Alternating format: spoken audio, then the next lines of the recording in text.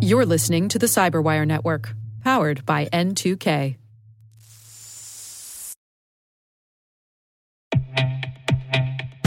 With over 8,000 threat hunters analyzing over 65 trillion signals daily, Microsoft works tirelessly with the federal government to keep our nation's data secure. This 30-year-plus partnership is driving mission innovation that is secure by design. Whether optimizing your existing defenses or tackling advanced threats with AI, Microsoft gives you the intelligence and the automation you need to defend at mission scale. Let's work together to stay ahead of emerging threats and secure your mission anywhere. Learn more at aka.ms/fedcyber. That's aka.ms/fedcyber.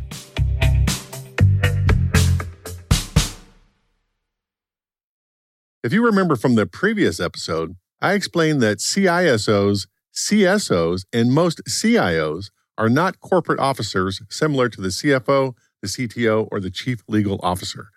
The titles for the CSO and CISO give the appearance of equal weight, but legally, the positions are no more important than any other senior employee in the organization. The question that I have is, does it matter? Does it matter that the organization's board did not select the CSO or the CISO as a corporate officer? For this episode, I threw that question down on the CyberWire's hash table to see what our experts thought. And as usual, after the discussion, I had to adjust my thinking.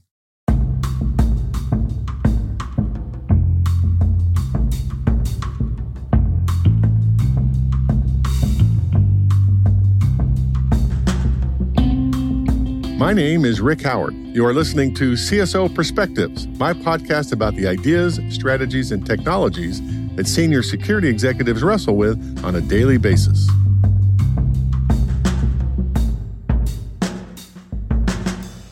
Let's start with some stats.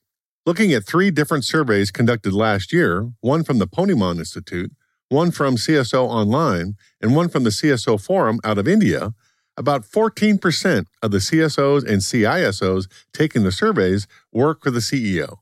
About 43% work for the CIO, 26% work for the Chief Risk Officer or Chief Legal Officer, and the last 16% work for other non-C-suite bosses. So, the bulk of us still work for the CIO, but it looks like that stat is trending down. Not too long ago, some surveys said that it was as high as 75%. I was talking to Gary McCallum about this. He is USAA's Chief Security Officer. And yes, he is both an old friend of mine and an old military buddy, or else, he wouldn't be on the hash table. And I asked him how USAA is organized. All things security are under what we call the Enterprise Security Group, which is led by the Chief Security Officer. So within that group, within that department, we have information security, privacy, business continuation, physical security, and corporate investigations. And we are a peer organization of the CIO and the IT organization and some other shared services. But we all these shared services report to the Chief Administrative Officer, which is a direct report to the CEO. Gary is the CSO, and his scope of responsibility is typical of many other CSOs, and much wider than what the responsibilities are for typical CISOs. Not always, but CISOs generally stay in the digital security lane, while the CSO has responsibility across other higher-order business functions. This is a bit confusing because the industry, myself included, tends to use these two titles interchangeably. But as the roles mature in the future, I believe they will become more and more distinguishable from each other. And in Gary's case, the CISO, or the digital security leader, works for him. But since Gary and the CIO are peers, they both recognize that their two organizations must be in sync with each other. I go back to partnership and collaboration. At the end of the day, there is, there's singular accountability, but there's shared responsibility. I would tell you at USAA, the relationship is healthy between the CIO and the security organization. We're mutually dependent on each other, right? So in many cases, we create work for the CIO organization, right, through policy and through priority. So, for example, as vulnerabilities get identified and patches roll out, we'll oftentimes define the priority and they have to execute. And so we have to work together because we could come up with a bunch of unrealistic priorities and drive things, and measure them to death and not necessarily achieve the result that we want. So, there has to be, I think, a partnership and a collaborative approach. But at the end of the day, there is a certain level of assurance and enforcement that the security team has, that role they have to play. For the past several years now, I have been saying that cyber risk is no different than any other risk that the business leaders have to deal with, that the network defender community hurt ourselves in the early days trying to make it so. Doing that gave us an excuse not to learn the language of business and therefore helped to move us down the food chain and away from the C-suite. I mentioned that to Suzanne Vatrineau, Zan to her friends, a retired Major General of the U.S. Air Force and director of multiple public and private boards like Wells Fargo, Battelle, and City of Hope. This is her first appearance at the Hash Table, and I'm so glad that as a board member, she could lend her perspective. Here's Zan. It's not just another business risk. Since most businesses are absolutely dependent on cyber, on the digital world, it is absolutely foundational to everything that the business does. So it's in the highest category of risk. It's not the only one at that level of concern, but it is certainly at that top tier. And it's not because it's sexy and interesting, which I truly believe it is. Yeah. It's because it is the underpinning of success in the business. And it's the underpinning of opportunity for the future of your business. Therefore, highest tier. So cyber risk is not special because it is somehow a magical kind of risk, unlike any others, and requires a unique treatment. Instead, cyber risk is special because it cuts across the entire business and therefore requires the attention of senior leadership. Gary thinks the same way. I think this risk is not just another risk. It's one of those risks that has the ability to span the different types of risks. So, within our risk taxonomy, cybersecurity is considered an operational risk, but it's also recognized as a risk that can span the others: financial, reputation, strategic, compliance. So it's one of those cross-cutting risks that, is more than just a stovepipe risk area unto itself. Information security, cybersecurity is one of those areas, right, that does have an enterprise view, right? And so there is a certain level of assurance that they have to provide across the company. And I do think having that as a separate function or a separate area aside from the CIO, I think there's advantages to that. If it's so important, then why doesn't the board assign the CSO as a corporate officer? According to Gary, this might help, but it's not the most important thing. The corporate officer label is more of a legal category and doesn't really help the CSO or the rest of the company leadership work to reduce the potential risk due to cyber. It can't hurt, but again, you could be designated that, and I guess it would help a little bit, but it's more important is what is the tone at the top, right? What level of support does that person, that position have, regardless of what they're designated as, right?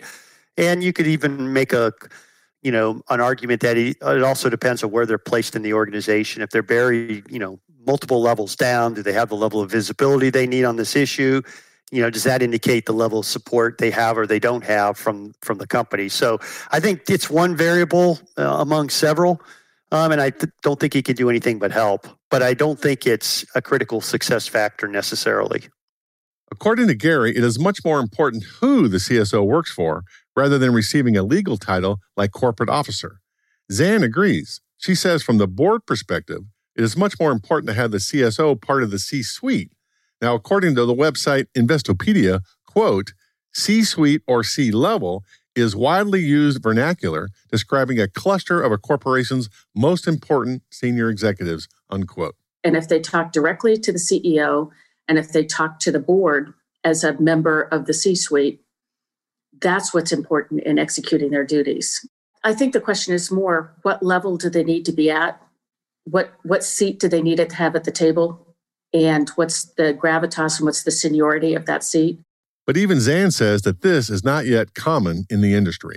We, on the board, we generally say C-suite, and because it is direct report to the CEO, which is the whole point. And I see it occasionally, not with the CISO, but occasionally with a CSO or a a chief technology officer that has the CISO responsibilities as part of that portfolio. So it's not prevalent, but it is occasional. And I think the difference is the skill set behind it. What Zan is saying is that even though this is not commonplace yet, we are starting to see it emerge as organizations mature in their thinking about cybersecurity.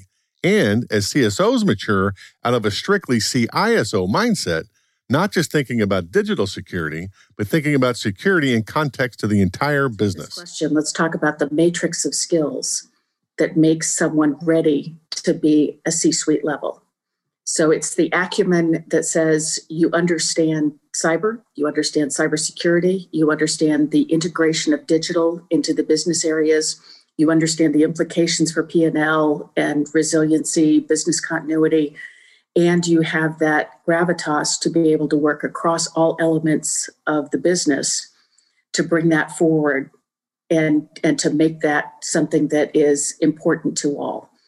And so that gravitas sometimes comes with time and sometimes comes with additional experiences that you can then leverage, regardless of age, but certainly a bevy of experiences.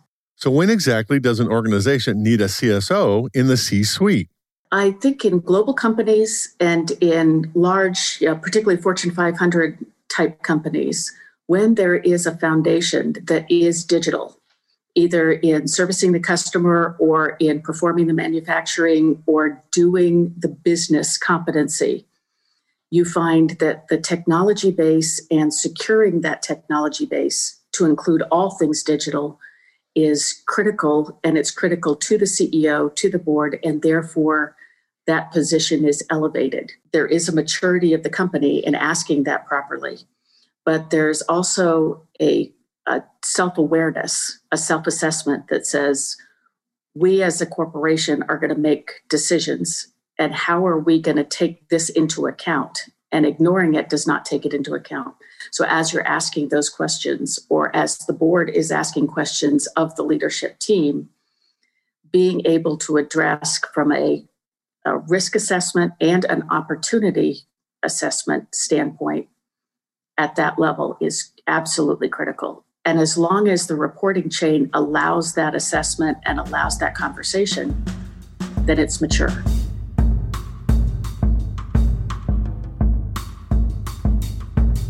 I've been doing this kind of CSO job for the past 10 years or so.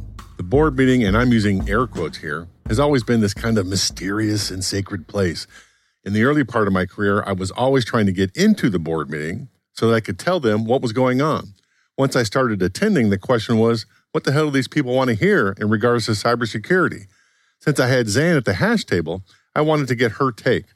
Her first thought was that you probably shouldn't come into the board meeting cold.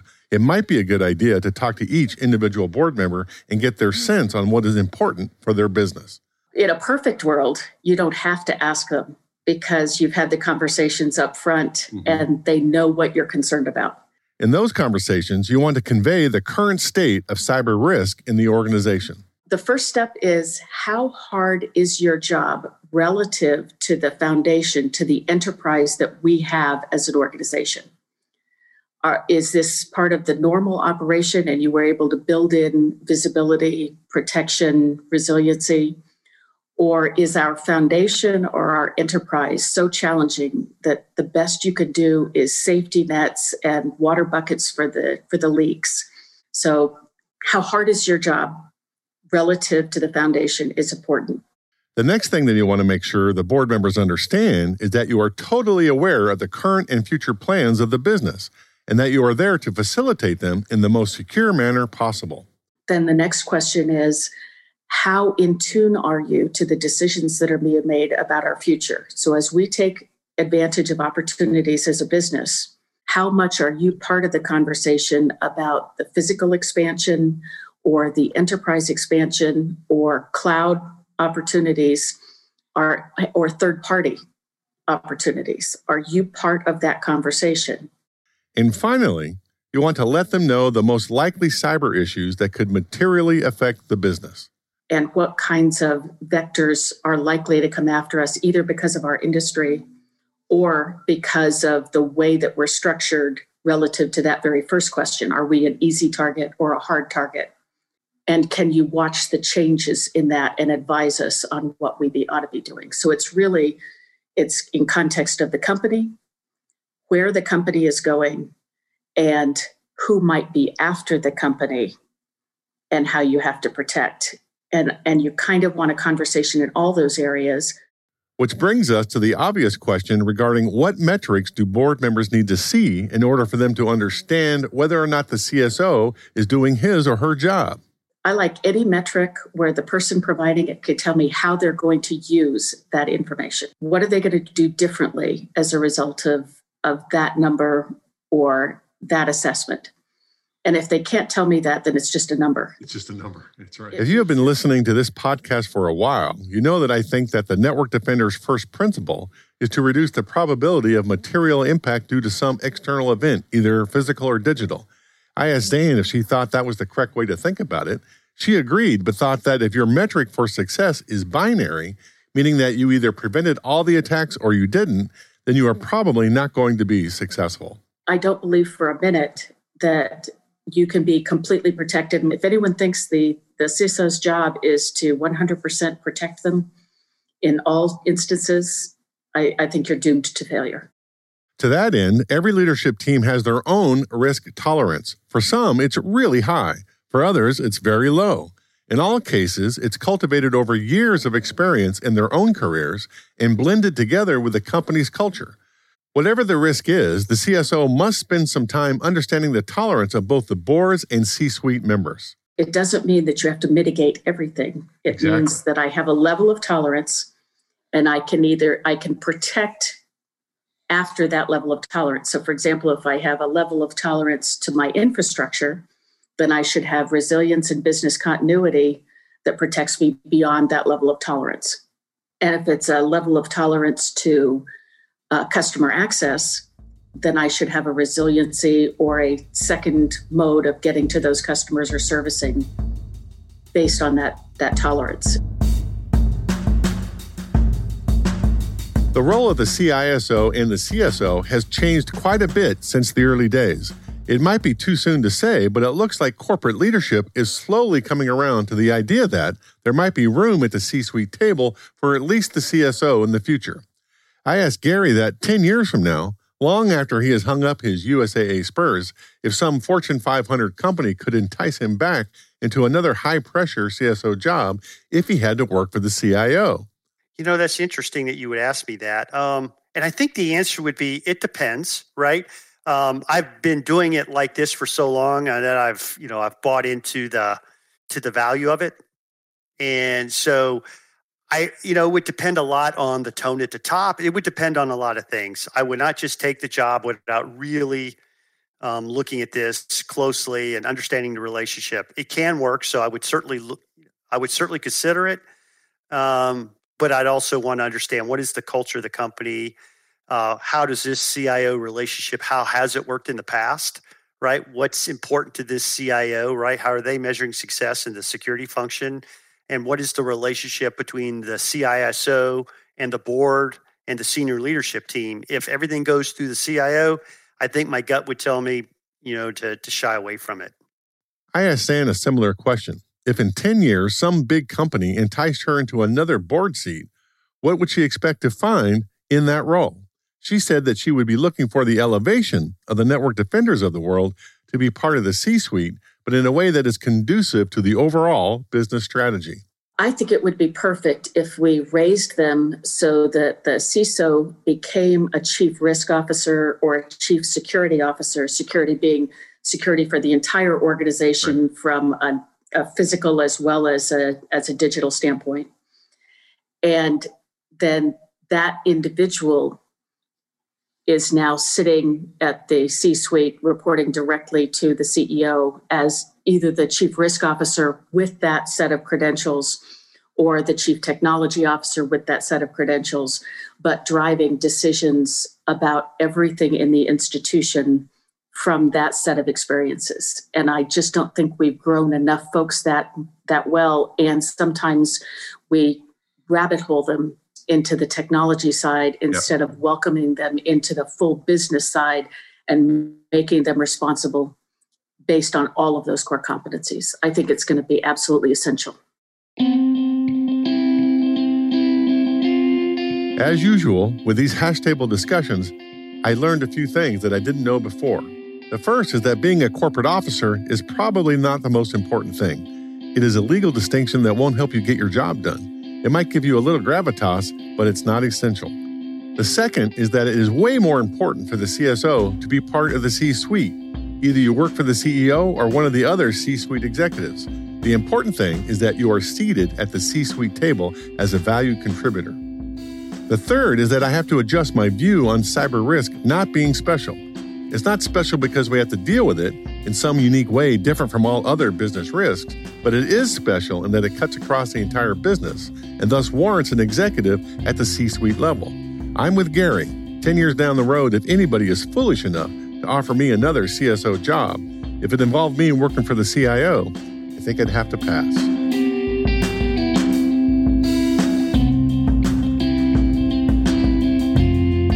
And that's a wrap. If you agreed or disagreed with anything I have said about where the CSO or the CISO should fit into the organization, hit me up on LinkedIn and we can continue the conversation there. Next week, we will be doing the Season 3 wrap-up summary as we start to head into the holidays, so you don't want to miss that. The CyberWire CSO Perspectives is edited by John Petrick and executive produced by Peter Kilpie. Our theme song is by Blue Dot Sessions, and the mix of the episode and the remix of the theme song was done by the insanely talented Elliot Peltzman. And I am Rick Howard. Thanks for listening.